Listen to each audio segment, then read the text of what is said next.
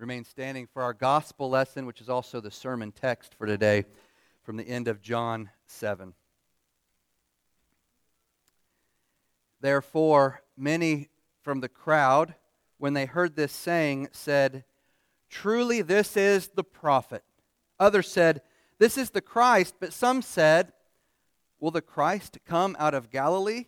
Has not the Scripture said that the Christ comes from the seed of David and from the town of Bethlehem, where David was?" So there was a division among the people because of him. Now some of them wanted to take him, but no one laid hands on him. Then the officers came to the chief priests and Pharisees, who said to them, "Why have you not brought him?" The officers answered, "No man ever spoke like this man." Then the Pharisees answered them, "Are you also deceived? Have any of the rulers or the Pharisees believed in him? But this crowd that does not know the law is accursed." Nicodemus, he who came to Jesus by night, being one of them, said to them, "Does our law judge a man before it hears him and knows what he is doing?" They answered and said to him, "Are you also from Galilee? Search and look, for no prophet has arisen out of Galilee." And everyone went to his own house. Thus far the reading of God's word. This is the word of the Lord. Amen. Let's pray. Lord, help us to treasure your word more today than we did yesterday, through your Spirit working through your word. And we ask this in Jesus' name. Amen. Please be seated. That moment at the end of the Feast of Tabernacles, when Jesus stood up and he cried out, "If anyone thirsts, let him come to me and drink. He who believes in me," as the Scripture says, "out of his heart will flow rivers of living water." That moment was one of the greatest moments in this gospel, really one of the greatest moments in world history. In that moment, Christ, the God-man, the Savior of the world, offered himself as the water that can satisfy fully and forever. Jesus is the only water that can quench your thirst. He's the only one who can satisfy your deepest longings, and he offers to do so fully and forever.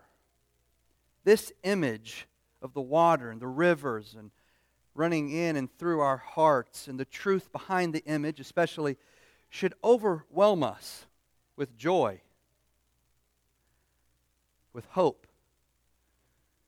Jesus can meet all of our needs. We are a needy people. Humanity is needy. We are born needy.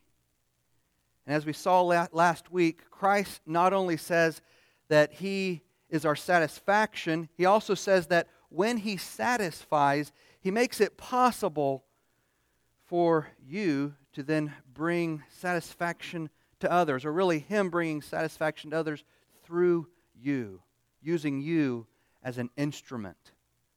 Verse 38, "Whoever believes in me," as the Scripture says, "out of his heart will flow rivers of living water out into the world."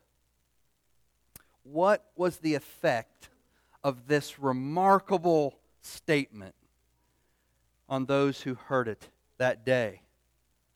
What effect has it had on your life? Christ's dramatic declaration there in verses 37 and 38 immediately brought division, as we see in our text today.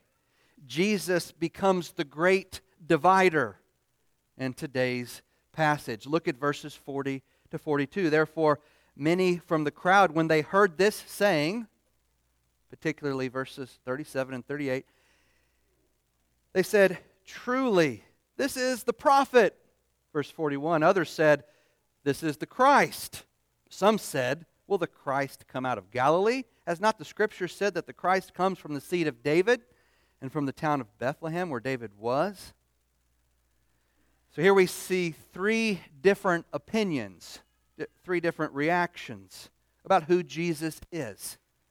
Some thought he was the prophet that Moses predicted back in Deuteronomy 18, an important passage to know. On the plains of Moab, outside the land of Canaan, Moses promised the Israelites that God would give them, would raise up for them another prophet like him. The promise of Moses is recorded in Deuteronomy 28, and in Acts 3, we see the fulfillment of it in Jesus, because Peter declares in his sermon in Acts 3 that the prophet Moses was talking about is, in fact, Jesus Christ. And many of the Jews seem to realize this. Many of the Jews at the feast, at the festival, tabernacles, seem to realize this because they said this truly is the prophet, the one Moses was talking about back in Deuteronomy 18. Maybe they were reminded of this because they just heard Jesus talk about the water, and the water that God provided through Moses was an important thing, an event that happened back in the first 5 books of Moses in the history of Israel in the desert. So they think, oh, this guy's the prophet. This is the one that Moses was talking about. Verse 41, though, others said, this is the Messiah. Now, what many, and maybe even most, first century Jews thought was that the prophet to come and the Messiah to come were two different people. They didn't realize that the prophet to come and the Messiah to come would be the same person. So some were saying that it's the prophet. Others were saying, no, it's the Messiah. Well, it turns out that he is both. But then there are some naysayers. Some were saying that Jesus is just any old regular guy. After all, they reason, the Messiah was supposed to come from David. In particular, he's going to come from Bethlehem, where David was. And yet everyone knows that Jesus was a northerner from Galilee. There's no way he can be the Christ. Of course, John knows, and he knows that his readers know, that their logic is misinformed because Jesus did come from Bethlehem. That's where he was born. That's why Matthew and Luke go out of their way to tell us this. This reminds us of how little most people knew about Jesus while he was on the earth. We can't imagine anyone not knowing that Jesus was born in the little town of Bethlehem, because we have Matthew and Luke. But most of the Jews of Jesus' day didn't know this. And this is not the first time we will see John chuckling behind the scenes, as it were. John is known for his irony. Really, I think all the gospel writers are keen at developing irony, but John especially so, perhaps. And all through this passage today, he's going to be poking fun at the people who reject Jesus, especially the Jewish leaders. And they end up being as wrong as they are certain that they are right. Verse 43, so there was a division among the people because of Jesus.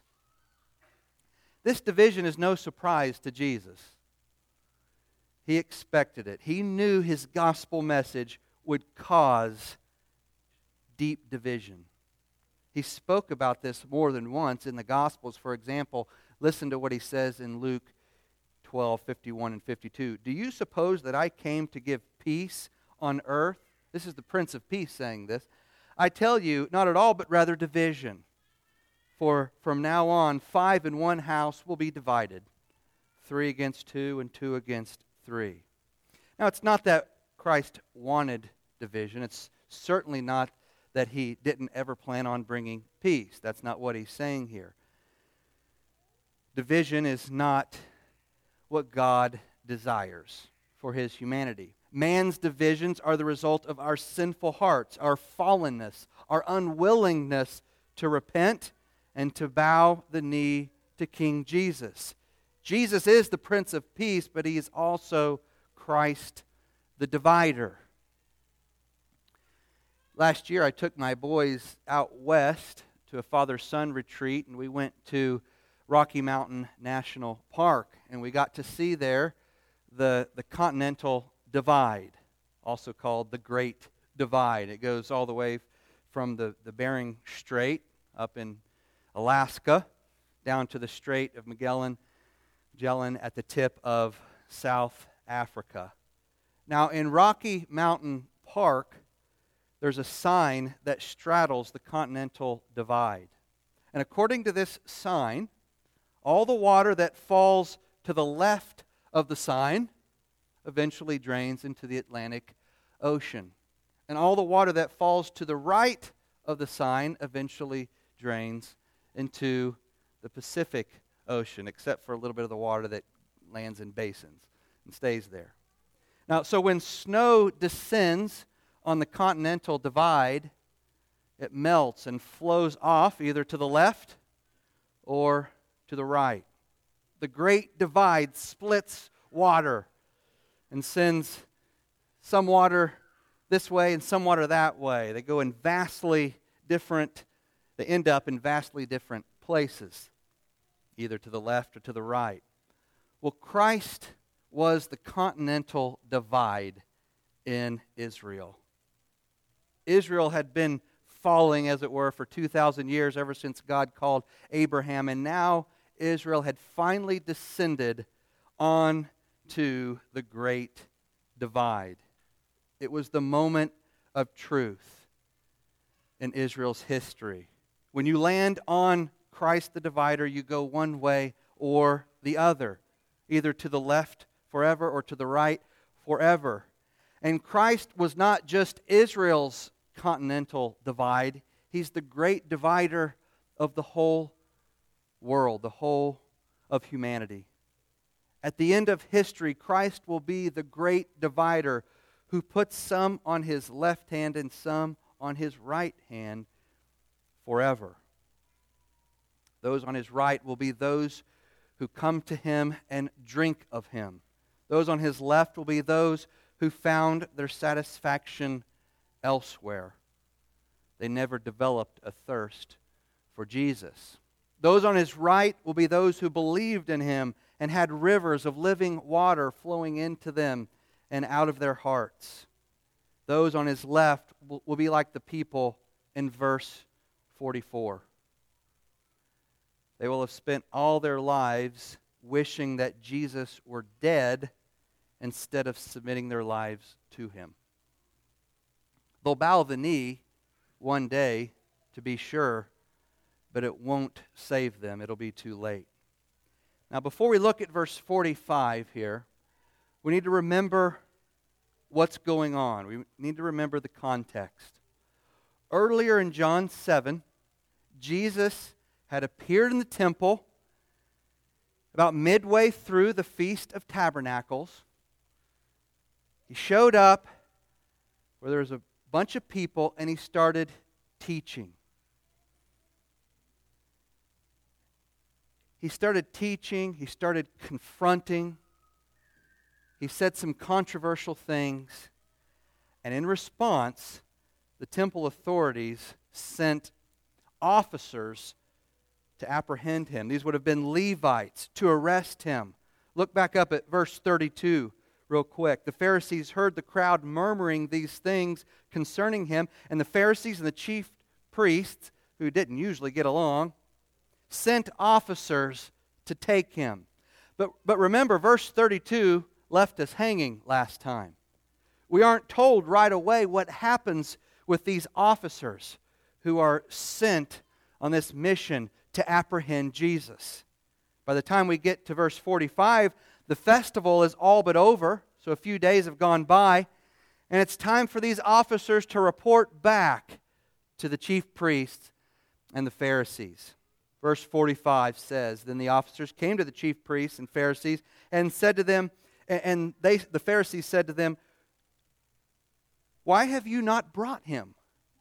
Where's Jesus? Why are you empty-handed? Now, if we didn't have verse 46, we would never be able to guess what these officers say in response.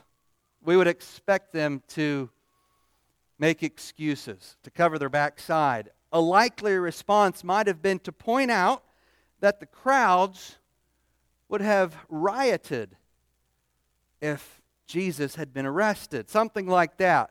But that's not what we get. The response in verse 46 is really the hinge of this passage. The officers answered, No man ever spoke like this man. That should give us chills if we're reading it right. These people sent to arrest Jesus come back to the authorities and have the audacity to say that the reason they're empty-handed is no one speaks like this man, not even you guys. No one has the authority, the gravity that this guy has, teachers of Israel. No man ever spoke like this man. I like how the New King James capitalizes the letter M in the second man in verse 46 there. The real reason the officers came back empty-handed is that they were overwhelmed by the presence of Christ and His Word. They went to arrest Jesus, but His words arrested them. They went to put hands on Jesus, but His words put a spell on them. That's because His words are the words of the living God. They're the living and active words of the living and active God, no less. So we see a little bit into the minds and the character, maybe the personality of these officers. They weren't brutal thugs, obviously. They weren't like Roman soldiers who were conditioned to perform any act that they were commanded to do, no matter how awful or extreme. They weren't like mercenary soldiers who were trained to perform any act, no matter how extreme, if they were paid enough money. The temple officers were Levites. They were religiously trained people, religiously trained temple servants, and they could feel themselves being torn apart at the deepest level by the same words that were tearing apart the population at large. For these temple officers, the words of the great divider, Jesus Christ, were proving to be alive and active and sharper than any two-edged knife, penetrating even to the division of soul and spirit, of joints and marrow, and judging the thoughts and the attitudes of the heart. That's the experience, to some degree, of these Levitical temple officers.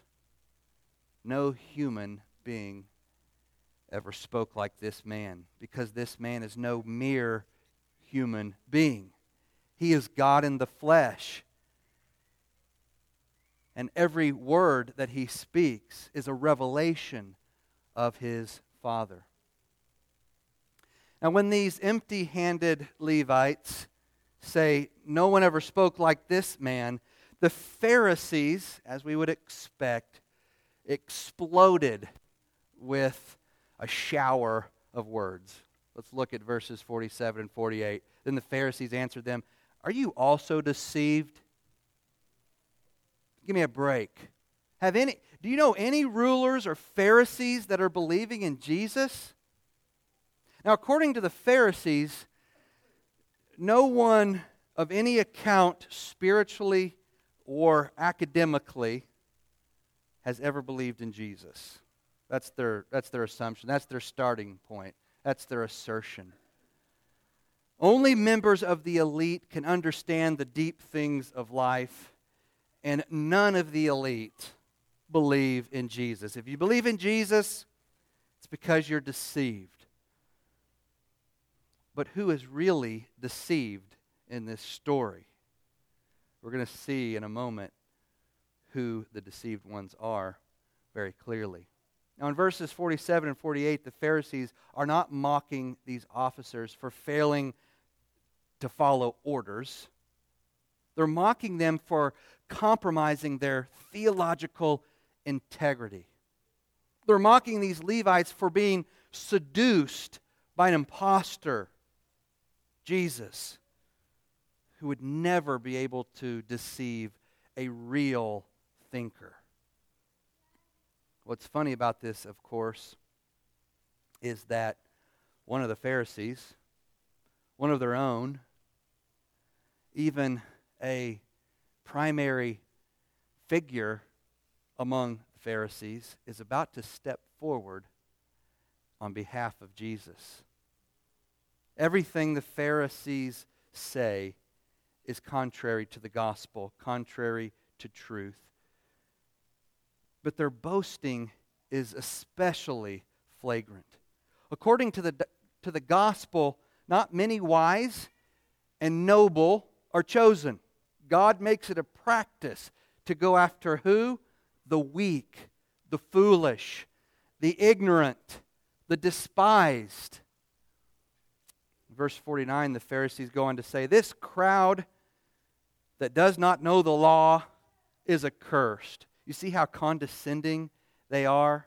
It was actually common at this time for rabbis, for Jewish leaders, to speak of the common people, the people of the land, condescendingly in this way. They didn't know the Scriptures like we do. They didn't know the traditions as we do. So this crowd is in a confusion about Jesus, not only because they don't know the law, haven't been trained, but also because they're under God's curse. Pharisees are putting themselves forward as the only ones who understand the law and the only ones, it seems, who are not under God's curse. They really understand the law. And who is really cursed in this story, under God's curse in this story? We're going to see as John develops his comedy. Then Nicodemus speaks up after they assert that boldly. Verse 50, Nicodemus, who came to Jesus by night, being one of them, said to them, does our law judge a man before it hears him and knows what he is doing? You can bet that this infuriated them. They answered and said to him, are you also from Galilee? Again, give me a break. Not you too. Search and look at the Scriptures, Nicodemus. No prophet has arisen out of Galilee. So they're losing a grip here. And this whole story is designed in part. It's got many designs and purposes. It's multi-layered, theologically and literarily. But one of the designs is to poke fun at the Pharisees. Now you'll need to pay attention here to see what's going on. Everything from verse 46 on exalts Jesus and humiliates the Pharisees. John is putting the God-haters in their place. Remember, what's the first thing that the Pharisees say to the empty-handed temple officers? Up in verse 47, the Pharisees assure these officers that no Pharisee has ever or would ever believe in Jesus. But then down in verse 50, Nicodemus, who is a Pharisee, he is the teacher of Israel, Jesus says in John 3. And John emphasizes that Nicodemus is a Pharisee. He in the parentheses there says he's one of them. John's making a point here. The Pharisee Nicodemus speaks up on behalf of Jesus and demonstrates that at least this Pharisee, this prominent Pharisee, no less, is beginning perhaps to believe in Jesus. It's hard to know for sure whether Nicodemus is a born-again believer in Jesus at this point, but at the very least, the Spirit seems to be working in him and drawing him, and he is standing up for Jesus. Perhaps he is beginning to see the light. And we do know that by the time Jesus goes to the cross, which is only about 6 months from now, Nicodemus the Pharisee is a devout follower of Jesus who helps his other followers bury Jesus, prepare his body for burial in the tomb. Up in verse 49, the Pharisees accused the crowd of not knowing God's law and being under God's curse. But down in verse 51, the teacher, Nicodemus, has to remind his fellow Pharisees what God's law actually teaches. Remember Deuteronomy 1:16. Then I commanded your judges at that time, saying, hear the cases between your brethren and judge righteously between a man and his brother. Nicodemus knows that God's law upholds righteous judgment. So the Pharisees are wrong about no Pharisee believing in Jesus, or at least they will be soon. And they're wrong about who doesn't understand the law. But there's more. They're also misguided in their final comment in verse 52. They sarcastically say to Nicodemus, are you also a Galilean? Search the Scriptures. Look hard, for no prophet has arisen out of Galilee. But that's just not true. The Pharisees are so upset, they hate Jesus so much that it's clouding not just their heart, but their mind, and they forget their own history. The prophet Jonah, as well as the prophet Nahum, both sprang from Galilee. They surely would have known this in one of their more sober moments. The Pharisees don't know their law. They don't know their history, or they forget it. And they don't know their hearts. And they know none of these things because they don't know Jesus. They think they're the wise ones, which is evidence that they don't know God, because God rejects man's wisdom and chooses the foolish things of the world. When Jesus speaks, he sounds different from everyone else, from every other man, from every other human who has ever lived in the world, because his wisdom and power are not of this world. This story is an example of the kind of thing that Paul is talking about in 1 Corinthians 1. Turn in your Bibles, flip over to 1 Corinthians chapter 1, and let's look at how the power and the wisdom of God destroys the power and the wisdom of the world. 1 Corinthians 1. We'll start in verse 18. For the message of the cross is foolishness to those who are perishing. But to us who are being saved, it is the power of God. For it is written, I will destroy the wisdom of the wise, and bring to nothing the understanding of the prudent. Where is the wise? Where is the scribe? Where is the disputer of this age? Has not God made foolish the wisdom of the world? For since in the wisdom of God, the world through wisdom did not know God, it pleased God through the foolishness of the message preached to save those who believe. For Jews request a sign, and Greeks seek after wisdom. But we preach Christ crucified, to the Jews a stumbling block, and to the Greeks foolishness. But to those who are called, both Jews and Greeks, Christ, the power of God and the wisdom of God.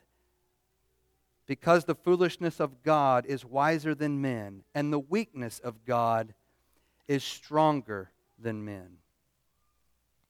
Until Jesus returns, he will continue to destroy the wisdom of the wise, as he does at the end of John 7. He will continue to bring to nothing the so-called understanding of the so-called prudent. And if you belong to Jesus, God will continue to destroy all of the human wisdom that's inside of you. Paul says that you don't get to know Jesus through wisdom. Your wisdom will only blind you as it blinded the Pharisees. No, you get to know Jesus through the foolish and weak cross. By hanging out there at the foot of the cross, by fixing your eyes on Jesus, the crucified one. The cross, which is wiser and stronger than men. If the wisdom that you've arrived at sounds a lot like the wisdom that you hear in the world, that you can pick up in the world, then it's not Christ's words that you're hearing. Because when Jesus speaks, it doesn't sound like anything else that you've heard. It's different, fundamentally different. It's opposite. No one speaks like Jesus. No man ever has. No man ever will. There's a test you can run to determine whether you're thinking or hearing from Jesus. It's the cross test. The wisdom of the wise is to live for yourself, to have as much fun as you can, to follow your passions, to seek comfort, convenience, prosperity.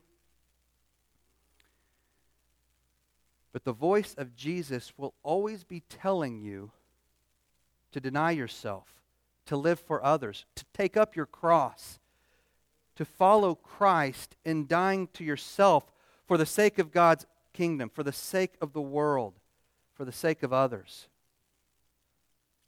When a person who is not called by God, as Paul puts it, when a person who is not called encounters the message of Jesus, the message of the cross, the good news, he will respond with the hatred and the stupidity of the Pharisees. And that's what it is. When a person who is called by God encounters the message of Jesus, he will be arrested by what Paul calls the foolishness of the gospel. And he will recognize that no human being ever spoke like Jesus. He will recognize that the foolishness and the weakness of God, as it were, if there were such a thing, is wiser and stronger than the best that man has to offer. Christ is the great divider. He is either everything to you or nothing. Those who drink from the fountains of secularism of the world will be unfilled and empty forever. But those who drink of Christ will be filled and overflowing forever. They'll never thirst. The last thing these empty-handed officers heard Jesus say before they said, "No one ever spoke like this man," the last thing they heard Jesus say was, "If anyone thirsts, let him come to me and drink. Whoever believes in me, as the Scripture has said, out of his heart will flow rivers of living water." Those of you who become drinkers of the water that only Jesus can give will have vitality and power in your lives. But to drink this spiritual water that only Jesus can offer, you must realize how thirsty, how desperate, how needy, how empty you are. You must realize the vacuous nature of your soul apart from Christ. You see, the Pharisees weren't thirsty, or they didn't realize how thirsty they were. They were full of themselves. Their pride had blinded them to their spiritual poverty. They couldn't see Jesus for the well and the feast that he is. They couldn't see his words for the spirit and life that they are. Every day, each one of us hears a lot of words. It's the nature of being a human in society. You hear words spoken by the people that you live with, by the people you work with, people you go to school with, people that you meet in the marketplace, people you play with. You hear people speak on podcasts, on the internet, on the radio, on the TV. You hear and read as well tens of thousands of words every week. Are you making sure to expose your soul to the living words of Christ?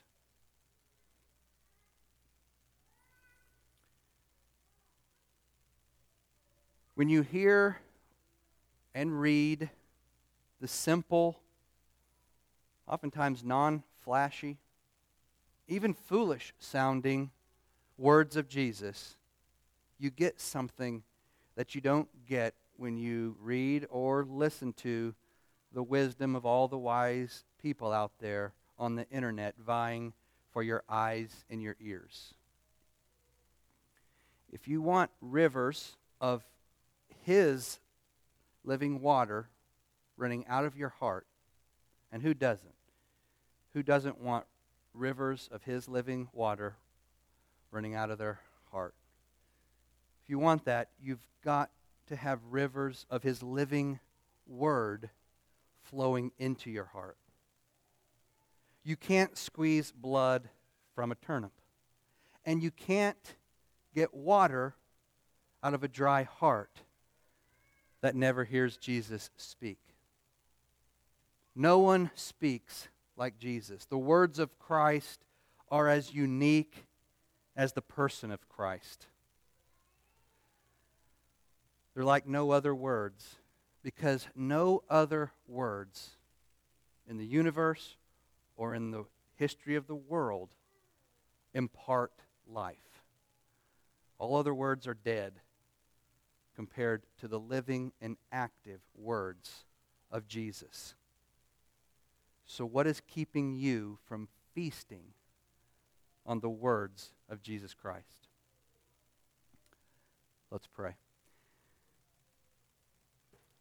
Father, we thank you for your word, for all your words, for not being a silent God. Help us to love your words, to find our life in your words, to treasure them, to feast on them, to hide them in our hearts, to know them and to live them out. Oh God, may your Spirit work in us a desire to read and hear your living words more than we do. We ask this in Jesus' name. Amen.